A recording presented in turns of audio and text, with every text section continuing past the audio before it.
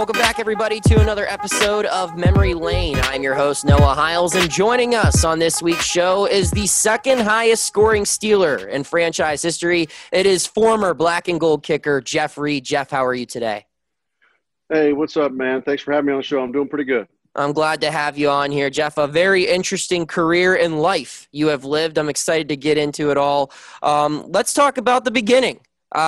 Doing some research here, you came from a pretty athletic family.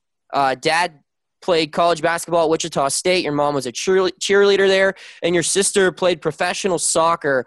Just wanted to touch real quick on your athletic background.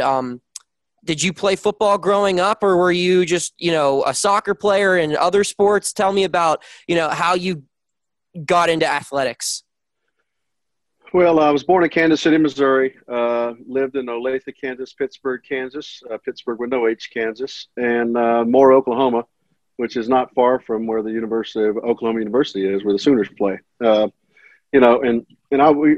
you said, it's definitely a family of sports. That's how my parents got married at Wichita State at 21 years old. So they're pushing, they're pushing 50 years of marriage. So, the athletic part of the family is there. But never in any case would I have thought I'd be a field goal kicker, because that wasn't in the family.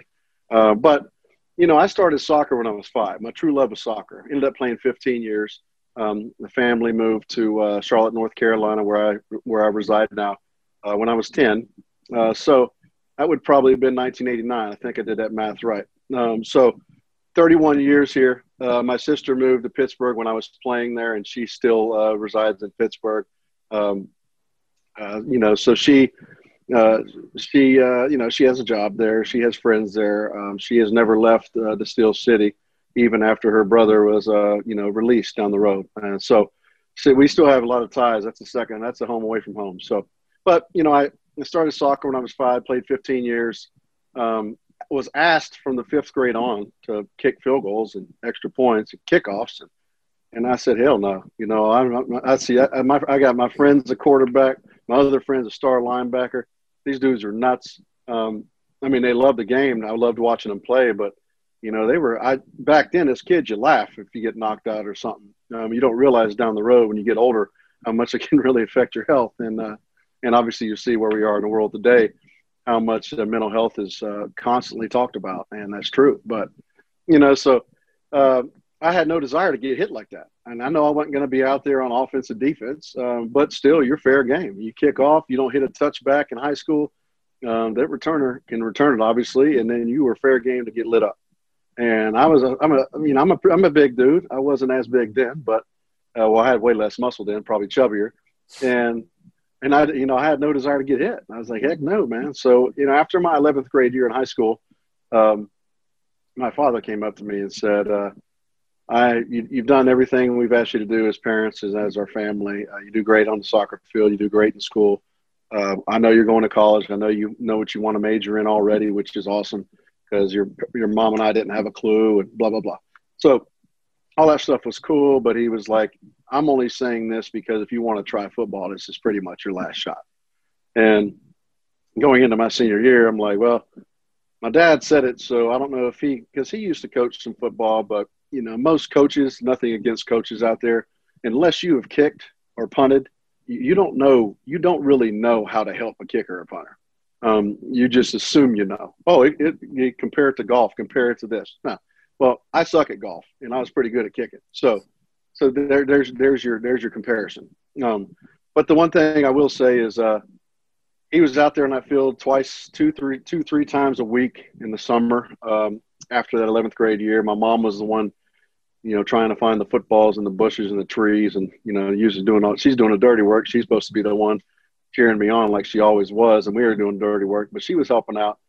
And I would kick it really far, just not really straight. And, when it comes to accuracy, when it comes to field goals, you got to be accurate. You can kick the ball 75 yards, but if you can't kick it straight, what's the point?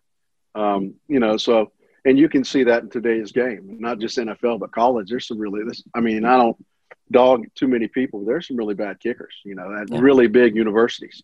And, it's because they're so enamored with a 75-yard kickoff that they can't make a 31-yard game winner. So, or an extra point, whatever it may be. But So I I went out there with him, and I went to a camp before my senior year, and I worked at that camp. Actually, I was a counselor. I mean, a camper until my junior year in college. Believe it or not, most of the guys are younger, but I started so late. I needed more instruction. You can't ever get enough coaching on fundamentals, and that goes for life too in any sport.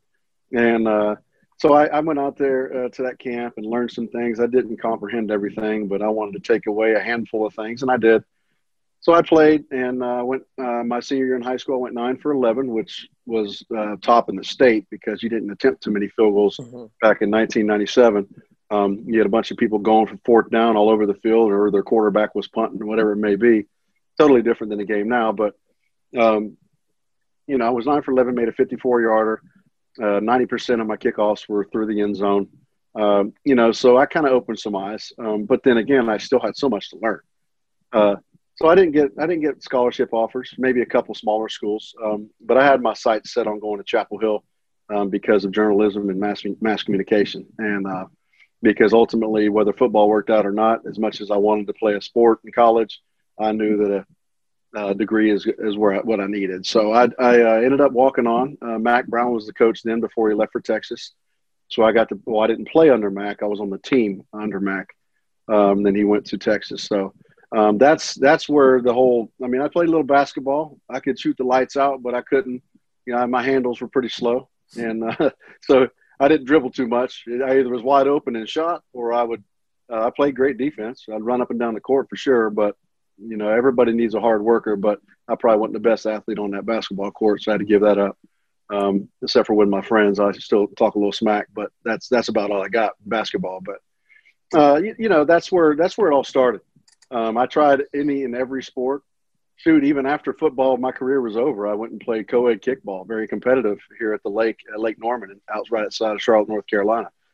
So, there's a lot of things that I mean, at 41, obviously I'm not old, but there's so many past injuries and certain things that have happened since my playing days or happened during my playing days that are worse now that, you can't play the game forever. And unfortunately, because I'm a competitor and I was a little bit greedy, I was really disappointed I never got another shot because I thought I had 3 to 5 more years in me. But ultimately, I played a game. I won Super Bowl championships, and I met a lot of great friends and great people through the sport of football.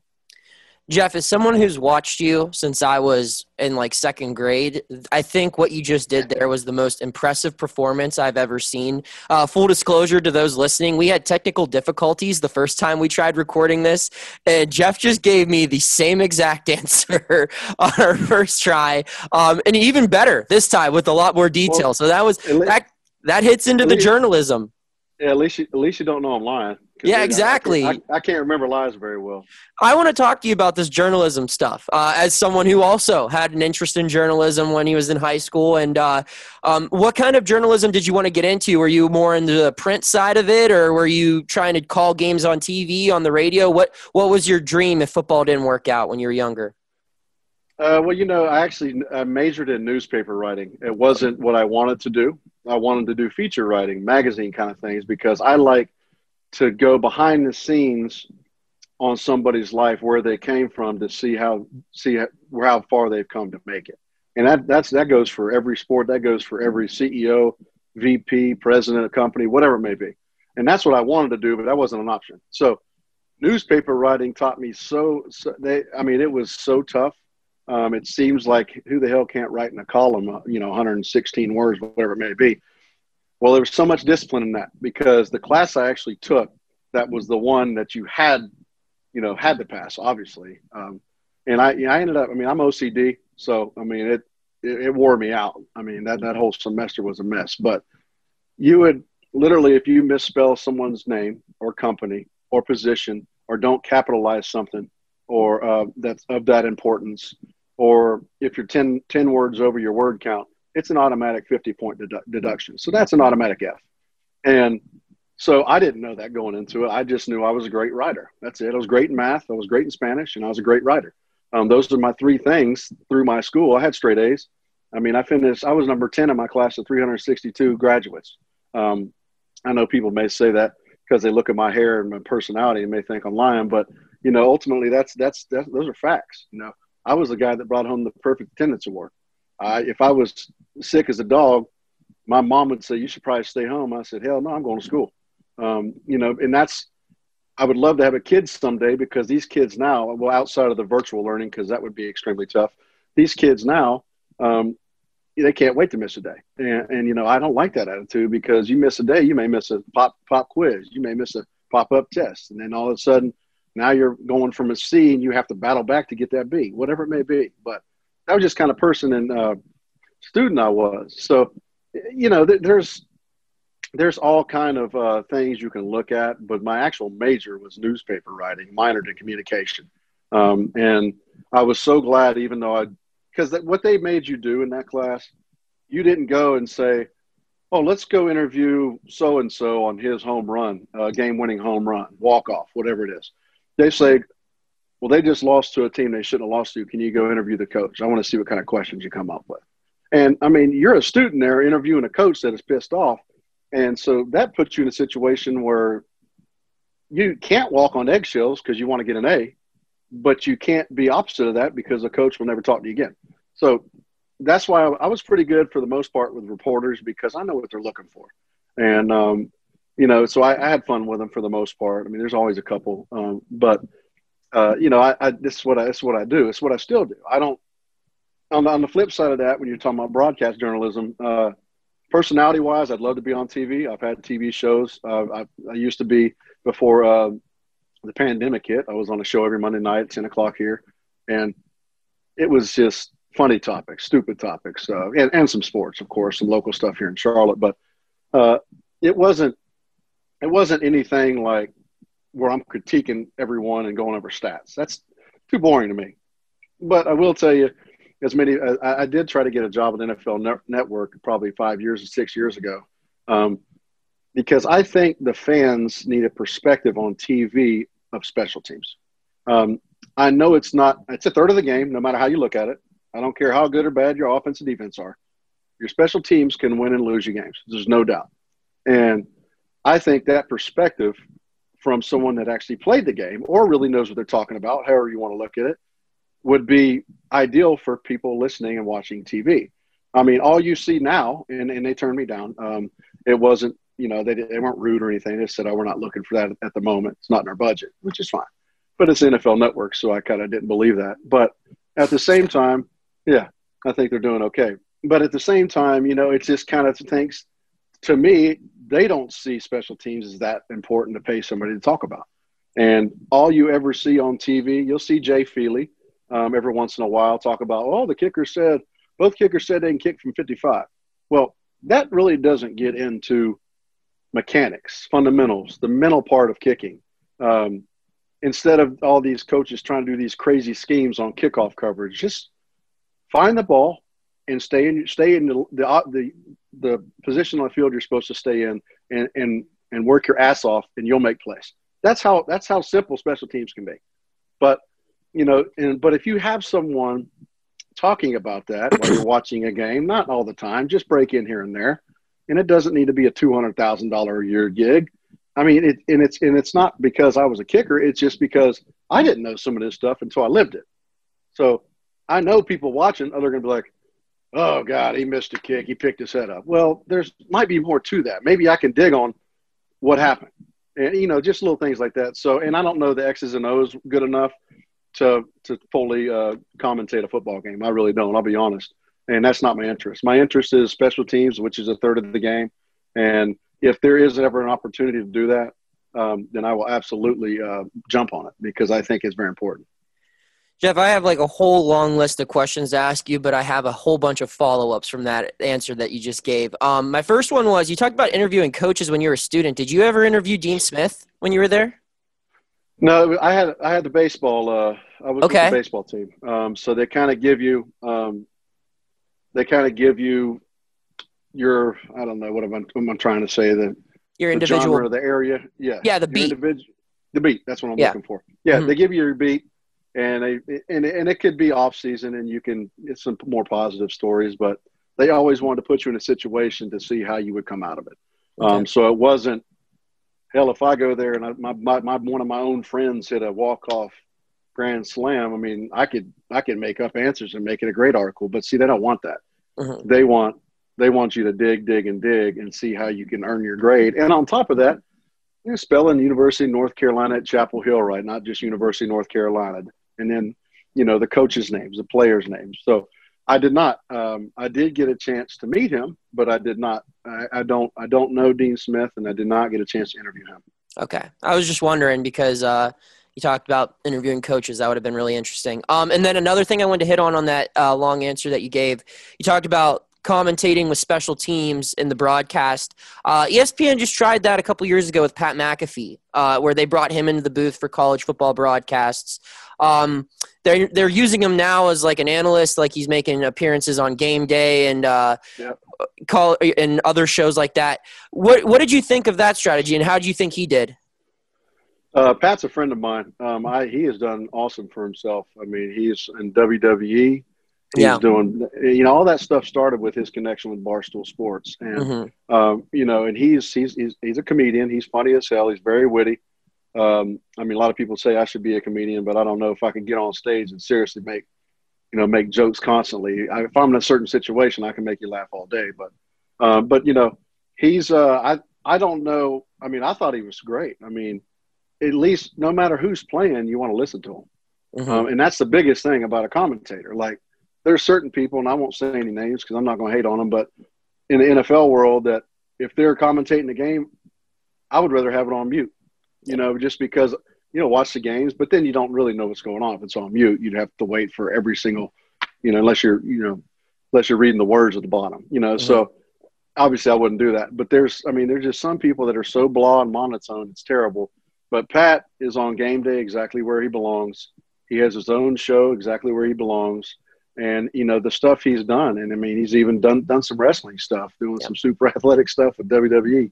Good for him. I'd probably get hurt. But, I think it went well. But I guess they had a different plan. And because he didn't talk a whole lot special teams, he did it all, which was really impressive. Because as much as, I mean, I don't know what position he played in high school and stuff. He may have played quarterback or something. You never know. So maybe he knows the game a little better than me. But I mean, I can sit here and read certain things when I'm watching TV, but to have me full-blown commentary on a football game, it would be funny and entertaining, but I don't think that's what the company would be looking for. Yeah, that's basically what you described. It was interesting because I'm a broadcast nerd. I love doing the written stuff. I love doing these long-form interviews, but I also like the play-by-play dynamic of the broadcast and everything like that. And I thought that he provided a very interesting element, and it's exactly what you described. So I'm glad someone else sees it like I do. I guess I see it probably like you do because you have a little bit more expertise there. Speaking of your brothers in the special teams game, as we get into your NFL career here, I read a story about how Josh Miller, your former teammate, kind of helped you get picked by the Steelers. You were one of 4 people who were a part of a team tryout. He said that you look like the coolest guy to hang out with out of the 4 people trying out. And he put in a strong pitch for you. He even took the blame on a couple kicks you missed. Is this all true? Can you tell your side of this? Well, I certainly wouldn't blame him for any kick I missed. I'll tell you, I came from Pittsburgh was my 10th tryout in 7 weeks. My 7th tryout in 10 weeks. After the Saints released me in 2002. So I had been to the warmest places and sweating my butt off. And then I get to Pittsburgh in November. And you know how Heinz Field used to be. I mean, yeah, it's windy, but it's windy a lot of places. You can't blame the wind for everything. Yes, it gets cold, but it gets cold a lot of places. But coming from North Carolina, because obviously that's where I was working on a farm actually. And just to make a check because my parents had supported me through college and I was a walk-on. I did earn a scholarship my 4th year, but that didn't pay back everything. Still had the loans. And so I wanted to do something that I could, at least buy my meals and pay my cell phone or something. So I was on the farm, and then they called me and I'm like, oh, the Steelers, this is interesting. And, I get there. We're on Heinz Field, obviously. It was the high school uprights because I guess the high schools were about to play there. So that was interesting in itself. It was sleeting. It was, I don't know, high 20s, very windy. and I just came out of 65 and sunny. And not that North Carolina is always 65 and sunny in November, but I mean, shoot outside the day at 60 degrees. So, but so it was very different for me. And there was one rookie, Joe O'Donnell, and then there were two veterans, and then Josh and Mike Schneck was a snapper and a holder. And it was very slick. I didn't have the right shoes. I had no idea what I was getting into. I just heard Heinz Field's a kicker's nightmare. And I'm like, okay, well, then if you know that going into it, then you'll probably be fine. So, and we all kick very average. And I tell this story all the time because people are like, you must have crushed them in the workout. And I said, absolutely not. I mean, Kevin Colbert, Coach Cower, the Rooneys, special teams coach, even some other coaches were out there. I mean, just, because they kind of knew, it was real muddy. It was very, very tough weather to kick in, even with all your footing. And, I was just kind of like, man, this is crazy. This is where the Pittsburgh Steelers play. And, so when you come to think about it, it was everybody was average. I hit the longest field goal, but I missed the 30-yarder. So, weigh your options. Chris Brown was awesome at Three Rivers, and in the first year Heinz Field was open, he was 60%. So he went to the Texans, expansion team and did awesome. Todd Peterson was the guy I replaced. I know he had a rib injury, but crazy enough, we had the same agent. And I know he was 12 for 22 when I got there. So I was like, because, I'm used to, if you're not 80%, then you don't have a job. I mean, that's what I was used to even in college. I thought I would get pulled out of a game if I missed one. College is way different than getting paid to do a job in the pros. But so anyway, I really think everyone was moaning and complaining and slipping and sliding and falling under kicks. And, I was just kind of giggling under my breath. I wasn't laughing out loud or anything because it was just like, how in the hell did these guys expect us to make these field goals today? Kind of an attitude. But I didn't say a negative thing. I just went to the next kick. Josh was great personality, as you know now, but I didn't know then. Great personality. He kept me, he kept me grounded and kept me focused. I didn't talk to Schneck at the time because he was snapping. I didn't have time to talk to him. So, but I have a little bit of a different swag too. Most kickers are weirdos that stand in the corner. I'm the kind of guy that's got my pants sagged and personality. I look at my hair. I was like, I was going to fix my hair for this, but I kind of like the headband today. Patriotic.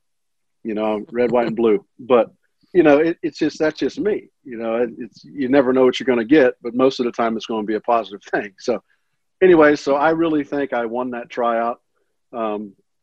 Josh may have vouched for me. He said he did afterwards when I signed with the team, but obviously I don't know what they tell the coaches. Because all four of us kind of got transported to the Southside facility. We all ate lunch and then one at a time went upstairs and talked to Kevin Colbert and Coach Cower. So, and I was the last one to go up there, and they signed me, and I, everyone came down and they said good luck, and I didn't really know. It didn't really hit me. I signed a big piece of paper with a lot of numbers on it, and I didn't read all the fine print, and I'm just like, man, am I really going to play in the NFL at least one day? So that was cool, but I think they signed me because of character. I don't think they signed me because I outkicked everybody. I think they saw the fact that I was having fun no matter what. They knew it was tough. They knew they were tough conditions. They knew what had been there the first 1.5 years, and they're trying to find a guy that can look past that and succeed. And thank goodness they gave me an opportunity because it's cool having records and all that stuff, but you play the game to win. And this year's Steelers are a good example of that. You can talk about their weakness of schedule, but, to be 10-0 is not easy anywhere. I don't care because, you got injuries. You have an off game here and there. It happens.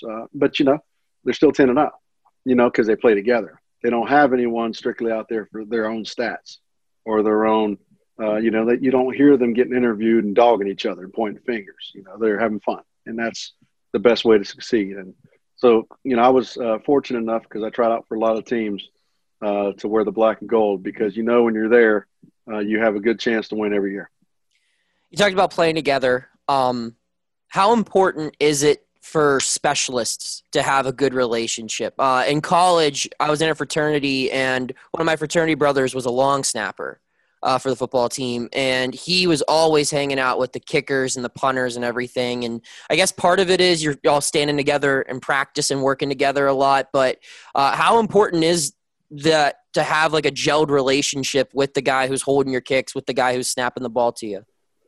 It's huge, and even when you get to the pro level, I learned this at the pro level, believe it or not, because you got to understand, I played 1 year of high school. I played 5 years of college. I was in college 4.5 years, but I only played a year and a half. So that's 2.5 years of playing time before I got to the NFL. So I was learning, like big time learning, a lot of things. I'm learning new coaches. I'm learning what certain guys are going to do and say. When I got to the pro level, there's actually a way, a good holder and snapper, where you can always catch the ball. I mean, every once in a while, the snapper's not going to be perfect. That's all right. But you can catch it on a certain amount of rotations, and the laces are always out. Who the hell would ever know that? So then you don't have to turn the ball. The kicker gets to see it, and then you're saving time constantly. And, so, I mean, that itself, every single one of my teammates I got along with and had a great time with. Some were strictly to their families, which is fine. And even some of the family guys, we would take young dudes like me straight out of college out to dinner. Buy me a drink or two and have a good time. That's why we won. But you're always with your punter as a kicker, your punter and your snapper most often. Sometimes the snapper has to do certain things throughout practice that we don't have to do.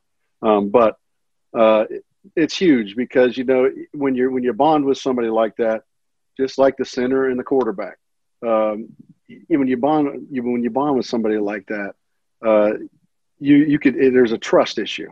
And the trust issue is a great thing. If you're like button heads or he's an arrogant dude, I'm not hanging out with him. No matter what, you didn't choose to be teammates. You're teammates.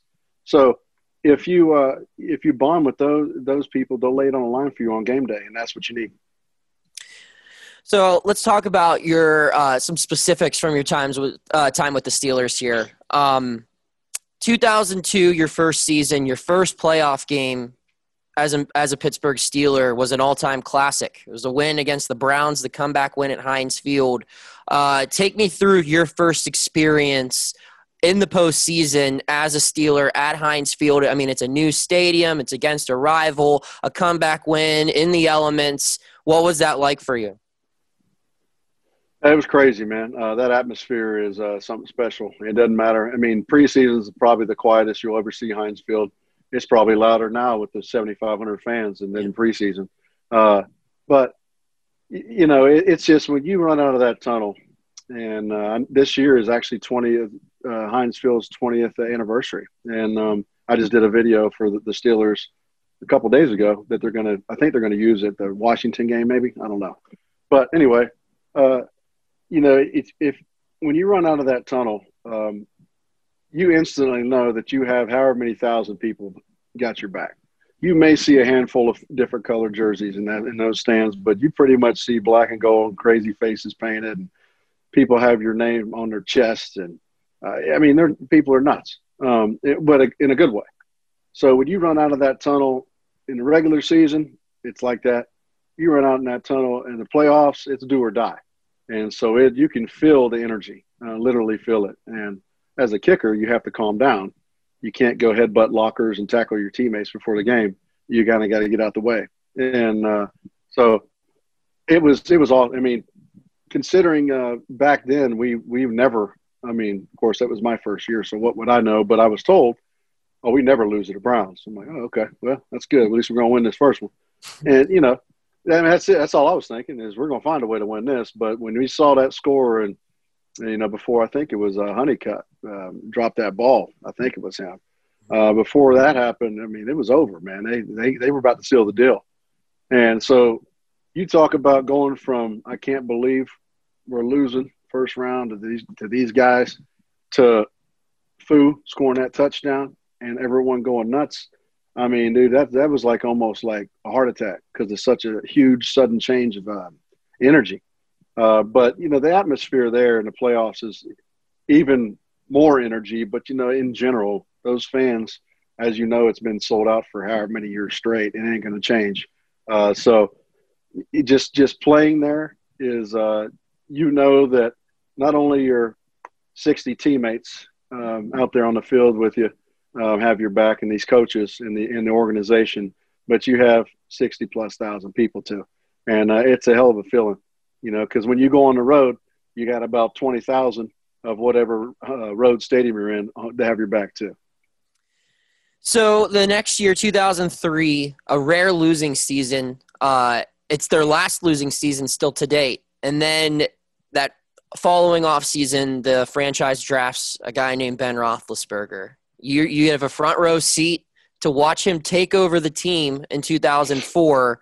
What was it like just watching him come into action and really put his stamp on the league?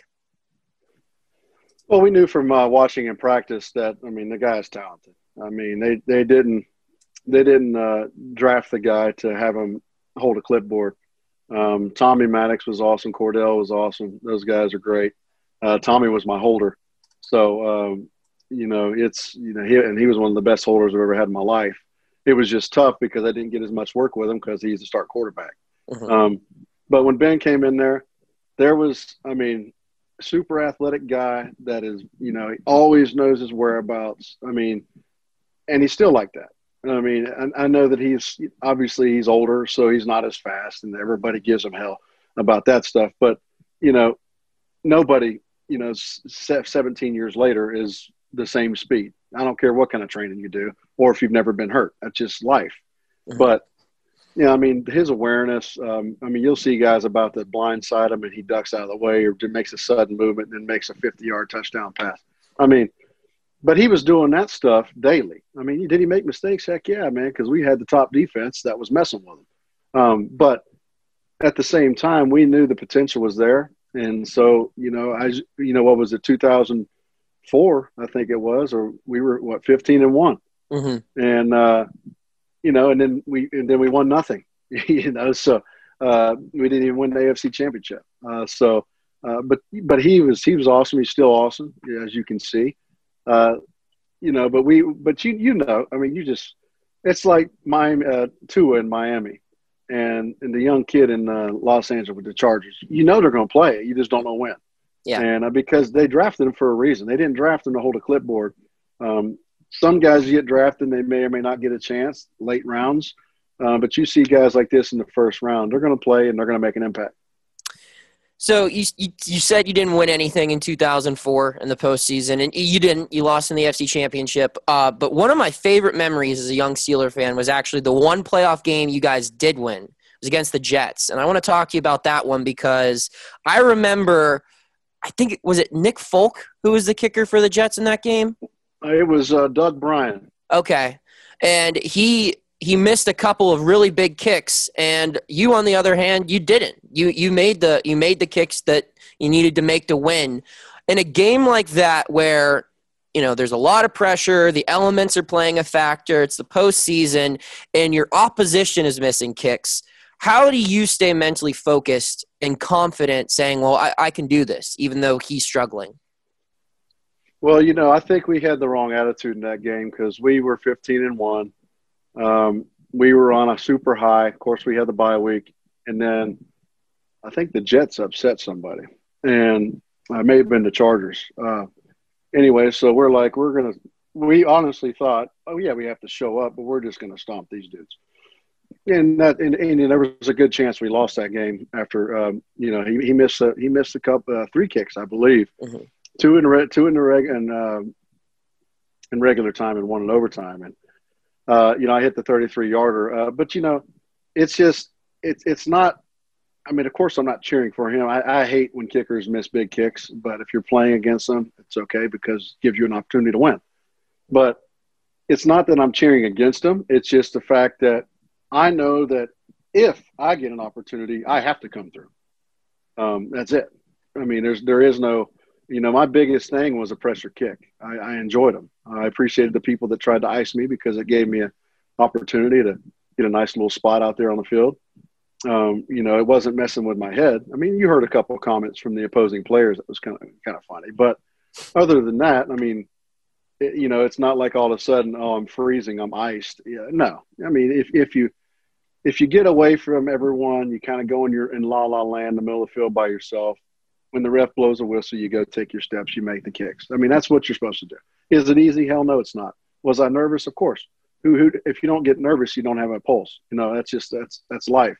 But that kick was probably, I'll never forget it. I mean, I don't think any Steeler fan will ever forget it. But the reason I won't forget it, even though I kicked it, we got in the locker room and I got bombarded. And then after I got bombarded, I finally went to my locker as my heart was pounding, and Jerome Bettis jumped in my arms. And, obviously he's a Hall of Famer. Obviously he's one of the faces of the Steelers and always will be. But, when you did your job well enough to have that happen, I mean, it's a hell of a feeling, man. And, you can put all the BS and nonsense aside because we were out there and truly fighting for each other. I mean, I'm not going to go sack the quarterback, and I'm not going to, strip fumble and all these guys, but not all of them can kick either.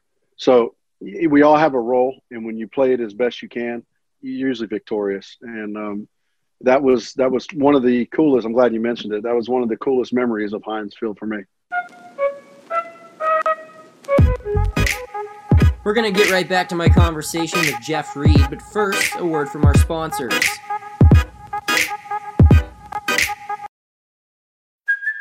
Hey, it's Kaylee Cuoco for Priceline. Ready to go to your happy place for a happy price? Well, why didn't you say so? Just download the Priceline app right now and save up to 60% on hotels. So whether it's Cousin Kevin's Kazoo Concert in Kansas City, go Kevin, or Becky's Bachelorette Bash in Bermuda, you never have to miss a trip ever again. So download the Priceline app today. Your savings are waiting. Go to your happy place for a happy price. Go to your happy price, Priceline.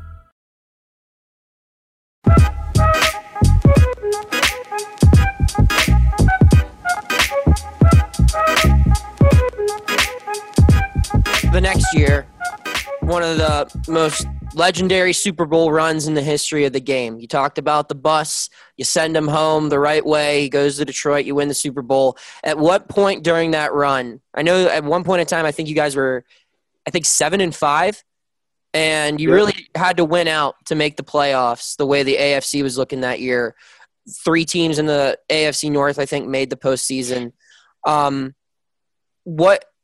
At what point during that run did you really believe that, holy cow, we can win this whole thing? Well, it kind of started with that, Chicago game at home in the snow. Everybody always shows Jerome running over Urlacher. That was a huge turning point in our season. I mean, we talked about it in practice, not that because we didn't know it was going to happen, but we talked about all we need to do is win this game, then we'll worry about everything else. If you look at the playoff picture and watch too much TV, you're going to psych yourself out, basically because nobody was giving us a chance. And, and because we weren't supposed to beat Chicago. They were actually very, very good, and their defense was right there with ours.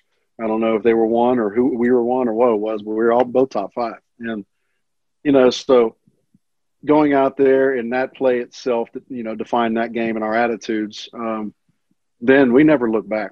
I mean, and then sneaking in as a 6th seed, I remember those shirts that said 6th seed on it.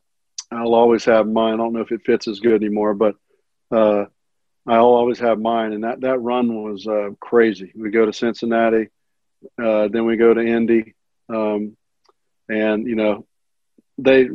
think they were about 15-1, 14-2, Mm-hmm. and they were blowing everybody out, and nobody gave us a chance, and beat them. Then we go to Denver and handle them, and then we win the Super Bowl. So that was and then the coolest thing about the Super Bowl is obviously Jerome's family's from Detroit, and outside of the actual game, because obviously that's why you're there, his mother hosted the entire team. and all the coaching staff and all the trainers and all the people in the upper office hosted everyone in her house and would not let us stop eating, which was kind of scary because you'd be full and then here comes another plate. And you couldn't waste Jerome's mom's meal or you would not hear the end of it. So that was the coolest thing, being in Jerome's mom's house and her feeding probably 100 people, I would have to say, if not more. That was really cool. And that was a few days before the game, so we could all digest a little better.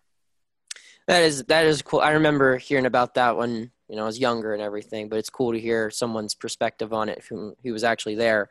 So you guys, you win the one for the thumb, as they called it back then. A few years later, a big moment in Steelers history occurs. Coach Tomlin retires, or Coach Cowher retires. Coach Tomlin is hired. What was that transition like? I mean, both of those guys are known as players, coaches. Both of them obviously one's in the Hall of Fame, one will be in the Hall of Fame. What was that culture shift like? Well, Coach Cowher's old school.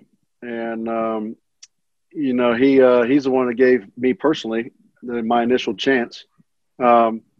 So it was tough to see that, but his wife was battling her health issues, and he needed some family time. I mean, he really did, and I don't blame him for that, because he left a mark that'll never be overlooked in Pittsburgh history and NFL history, really. So we were used to a certain way.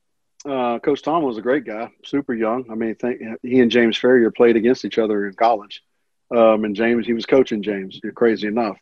Very successful coach, very successful coordinator, and defensive backs coach and everything. And, we all thought personally as players, we thought it was going to be Russ Grimm or Bruce Arians, because that's what we just thought.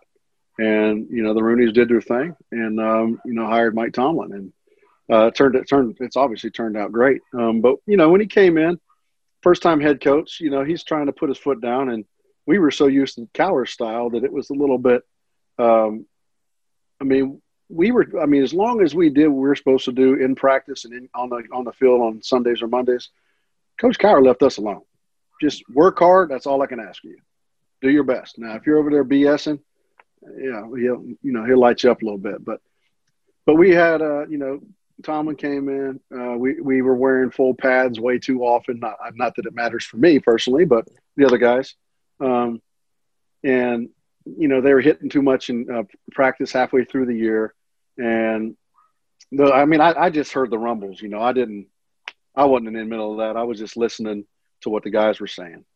And by the time we got to the playoffs to play Jacksonville and we lost at home, the guys were worn out. But if you come into a hard-nosed town, a blue-collar town, a team that has won at the time 5 Super Bowls, you kind of bring a different attitude than coming from Tampa. Because I know he did. I think he did win one there with Gruden, but it's just a different feel. And you're going somewhere that is going to be successful. Now you're the head guy, so it better be, from a place that should be pretty good because they had their Warren Sapps and all those guys. But but comparing them, they had totally different styles, but both great people, both fun to play for. And, he's in the one thing about his interviews, he says he knows how to do an interview. He doesn't give up too much information, and he says what the reporters don't want to hear because they have nothing else to say to him. Yeah. And that's pretty commendable, because some of these coaches, because when you talk to reporters, as you know, you can ask the wrong question and lose your mind. So, but no, they're both great. They have their different styles. Both were more defensive guys, but ultimately they had people in positions to be successful. That's why they both won a Super Bowl. So Super Bowl 43. There's less than 2 minutes left, or just over 2 minutes left. Steelers get the ball. They're down by 3. It's 23-20 Arizona. They're starting inside their own 10. Are you kind of thinking, hey, a touchdown would be nice because we'd probably win the Super Bowl, but a a last-second field goal to tie it and then send it to overtime, and then you could be the Super Bowl hero maybe? Are you thinking about that at all, or are you just rooting for a touchdown? Well, you're rooting to get ahead however you can. Yeah. Obviously, it's less pressure for me if we go ahead and score, then I can make the extra point and go kick off, and our defense will show up. Yeah, but that's ideal. Why would it be that? Why wouldn't we make it interesting, right? So I'm assuming I'm going to have a long kick. And, well, what most people don't realize, because it was not on the injury report, is I played that game with a partially torn hamstring in my kicking leg. So I was in the trainer knew, and they took care of it accordingly. I mean, I couldn't walk 2 days before the game. But I was like, it's the Super Bowl. So it's either I'm going to kick well and we're going to win, or during one of my kicks, my leg may fly off, and that'll always be on the highlight reel. Because I was in a ton of pain, but it's a Super Bowl. So unless you absolutely can't walk or you have, a severe injury, you play. And so we got to a point where it was going to be a 50-yard field goal. It was third down. And I was more than ready. It was a perfect day there. It would have been awesome to make that and win the game that way. But they didn't need me. Our offense was awesome. They always have been. Everybody makes mistakes, but ultimately they made some huge plays. And then obviously, how it ended with Santonio sneaking his feet in the back. That pass to me, when I still watch it, is unreal. And that catch is even more unreal because he was not open. And, that's just one of those things that's why there's players are playing at that level.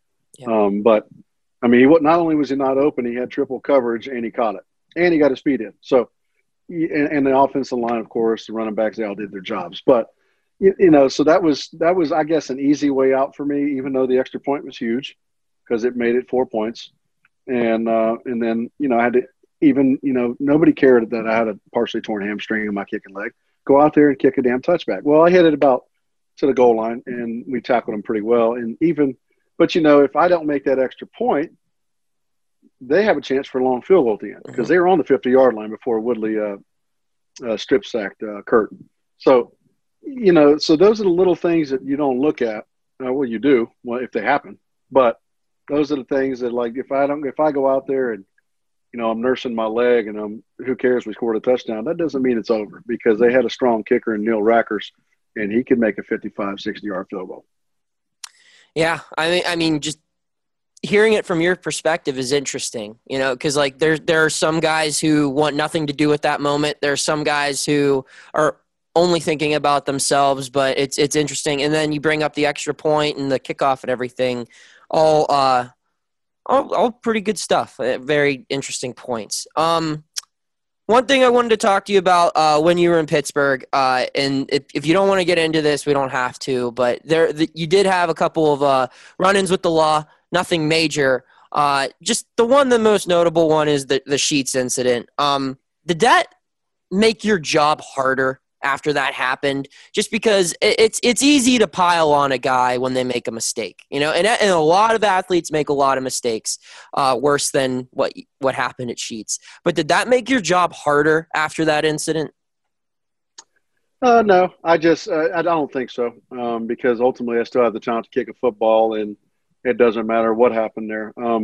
I can tell my version of the story, but it doesn't matter. Everyone's formed their own opinions. I still hear about paper towel dispensers to this day, over 10 years later. So I guess that's never going to go away, but I guess at least I'm remembered somehow. But the crazy things about both times that I got supposedly in trouble, even though I was never arrested on either one, as I was with my dad.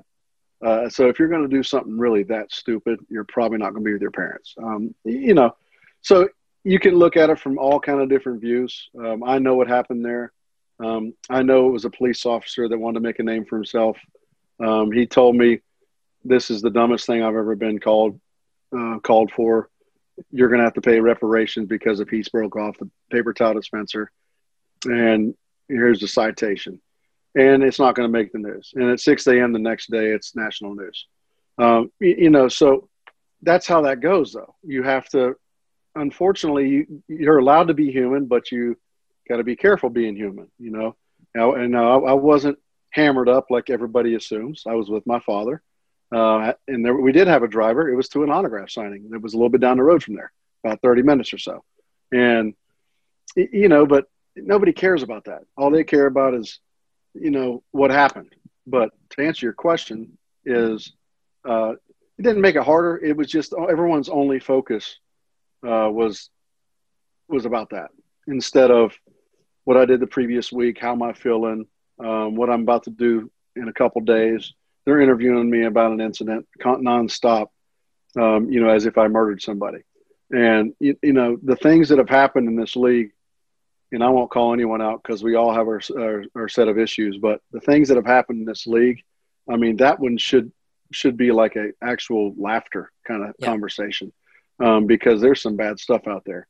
And I understand things do happen, but the mine shouldn't even really be mentioned, but I guess it's so stupid that it's relevant. Yeah, and I think that that's the case where, I don't think anyone looks at and hears that story and thinks you're a bad person or anything. It's just a unique thing. Do you want to tell your side of the story here, or would you rather just move on? No, I mean, not really. I mean, the bottom line is the cops were called for somebody else, and it was there were two guys in there.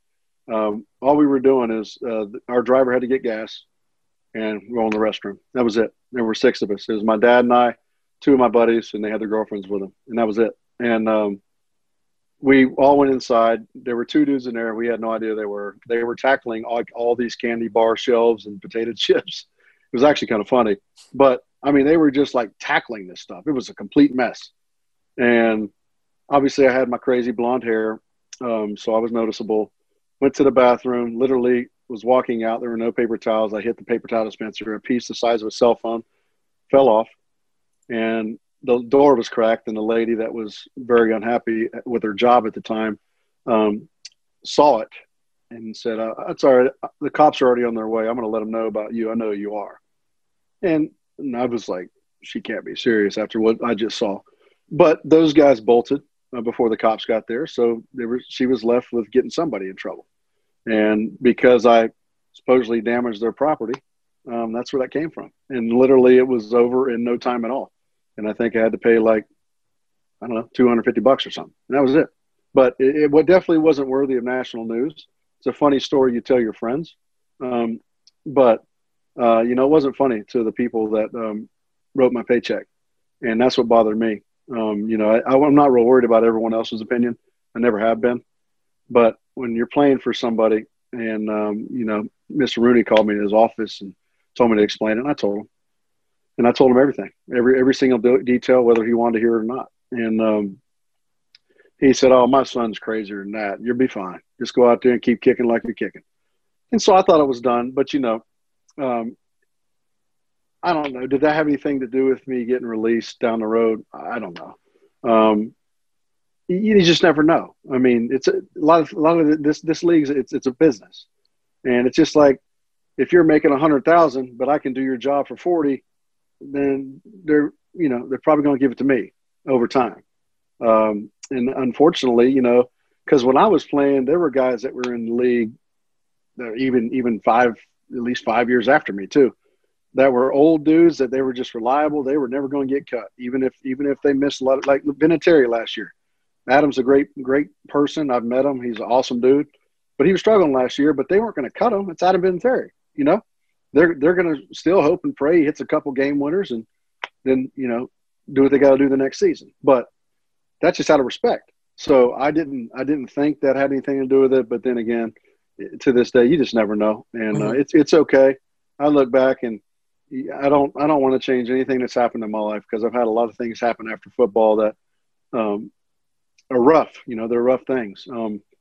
There's people out there always after you if you have any money or have any fame, no matter who you are, because you always think it'll never happen to you until it happens. And then there's last December, I broke my back. And who in the hell would have ever thought I would be telling somebody I'd break my back?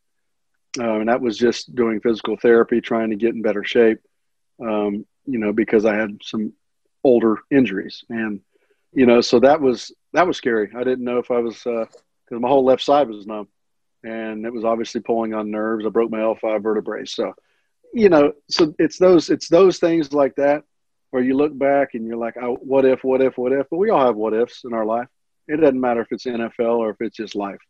It could be a marriage. It could be kids. It could be elementary school. It could be you dropped out of high school. We all have what ifs. So there's no regrets, especially to something like that, because, you live and learn. And I've done dumber stuff than that and never got caught. So, we all have. It's just the certain things that you think will never be an issue. It kind of became an issue. And it was just, it sucked ultimately. But all I could do was my best on that field. And all decisions made after that were out of my control. Oh, well, no more talk about that. And by the way, GetGo's our sponsor. So I'm glad that, it had to happen anywhere. Thankfully, it happened out of Sheetz, right? All right. But I tried to get I tried to do some commercials for Sheetz a few years ago, but they weren't for it. They didn't call back, man. You know what? That's their loss. All right. So to get back on the football, and I have just some some kind of funnier questions here as we wrap this up. One, where did the hair motivation kind of come from? I mean, you're rocking the headband right now. I thought about rocking a headband as well because I do that. I'm just a big forehead guy, so I always have that on when I work out. But is that what led to your hair decisions and the headband? What take me behind all that? Well, when I was in high school, I had a flat top, literally like a flat top, like I was in the military, but I wasn't.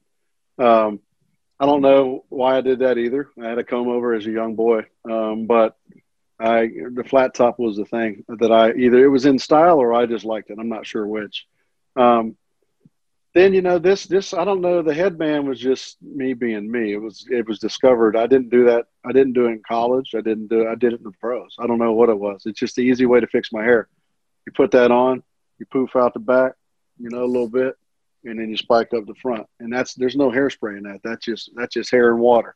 So that's real easy. And it's a different look. And, a lot of people make fun of you for it. And a lot of people say, I love that because that's it fits you. But, every summer I would shave my head. And then besides getting my neck trimmed and my sideburns and around my ears trimmed, I'd let it grow the entire season.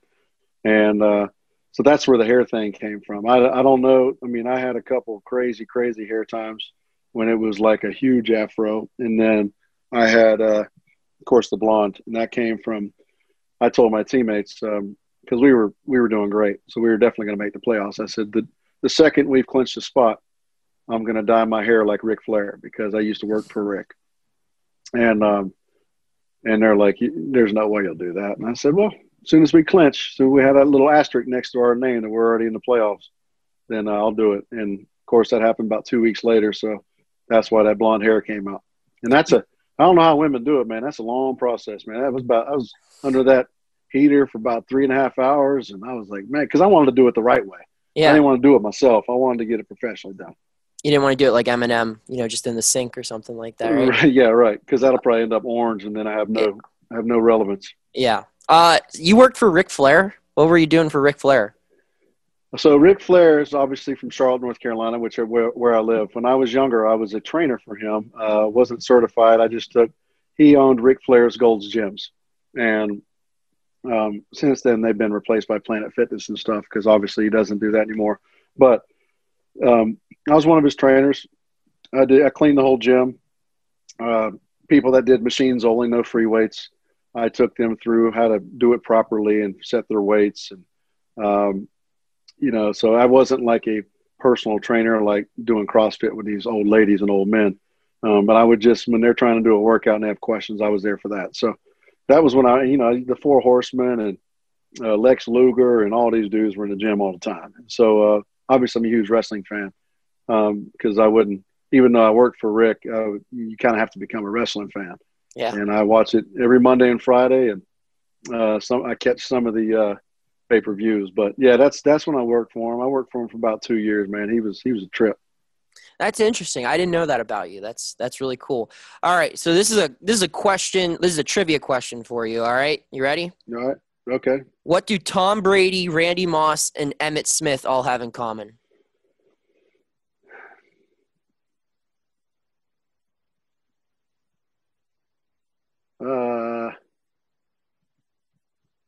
You ready for the answer?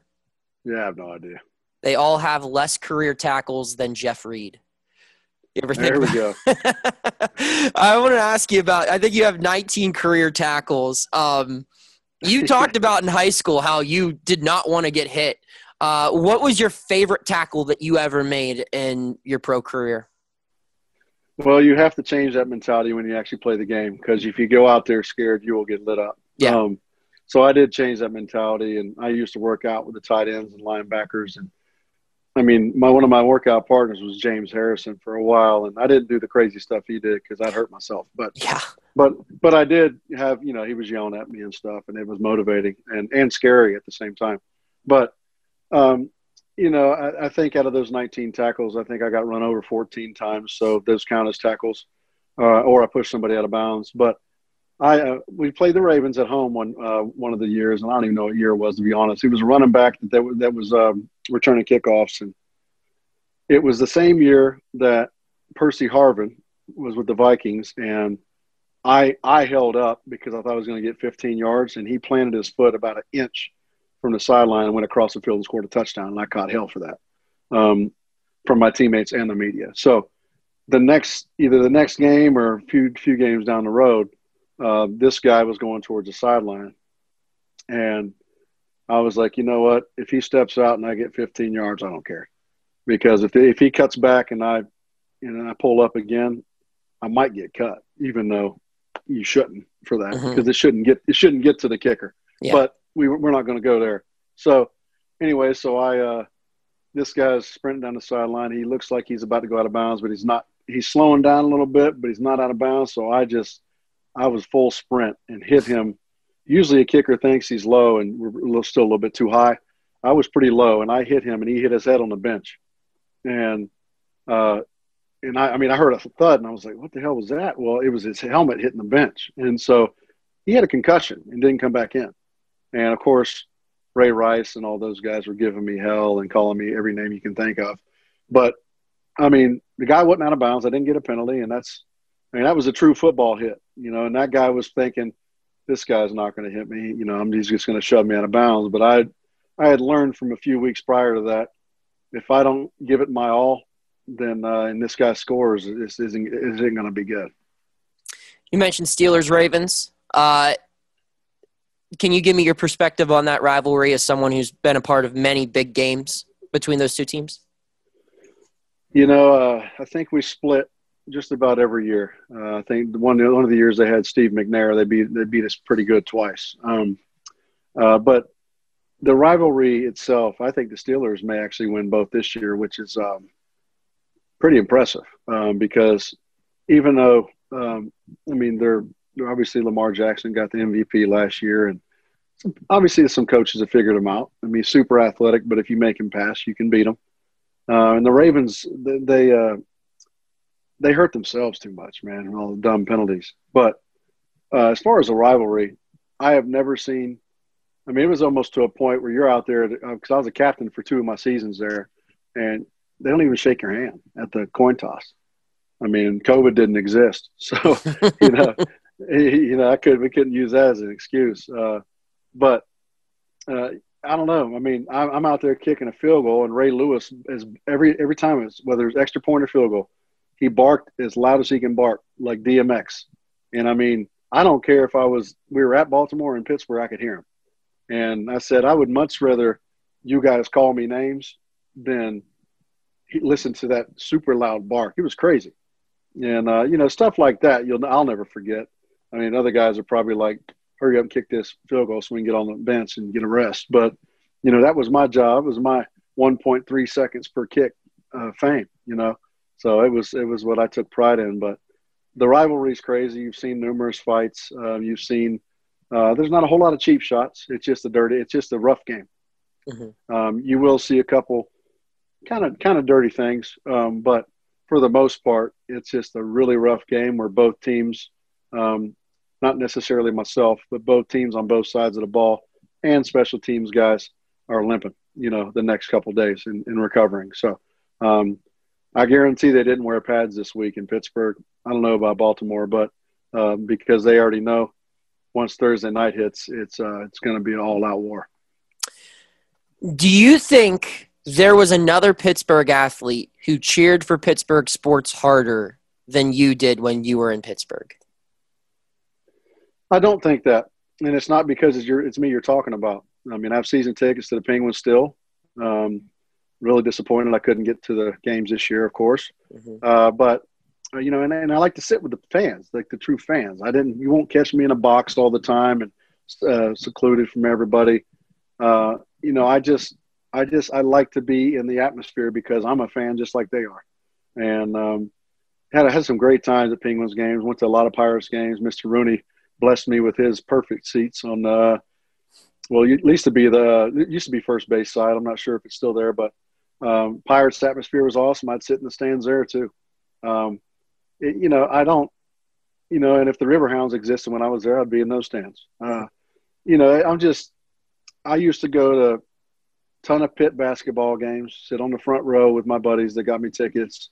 And, you know, I'm a Tar Heel. You know, we're not supposed to like Pitt. But I would go watch Pitt, Syracuse, and, you know, the Big East, the UConn and Pitt. Those games are crazy.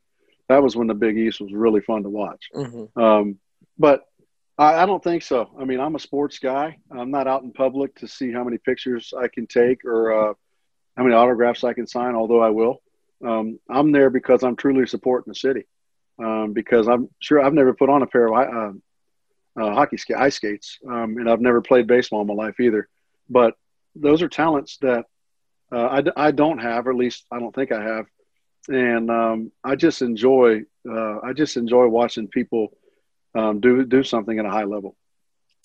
One last moment of your career that I want to ask you about. A very memorable game for me as well. We talked about the playoff game against the Jets where you had a game-winning field goal. There was another game that sticks in my mind where you had a game-winning field goal. November 27th, 2007, Monday Night Football. Steelers 3, Dolphins nothing. Do you remember that game? Oh, yeah. Yeah, I did a thing. I think the Steelers played the Dolphins on Monday night last year. Yeah. And I did an ESPN Mud Bowl. It was actually titled the Mud Bowl. And I didn't know that for a long time, but it's exactly what it was. But, well, you know, it was crazy because the field was getting worn out with us and Pitt and high school playing on it. And so the weather was supposed to be somewhat warm.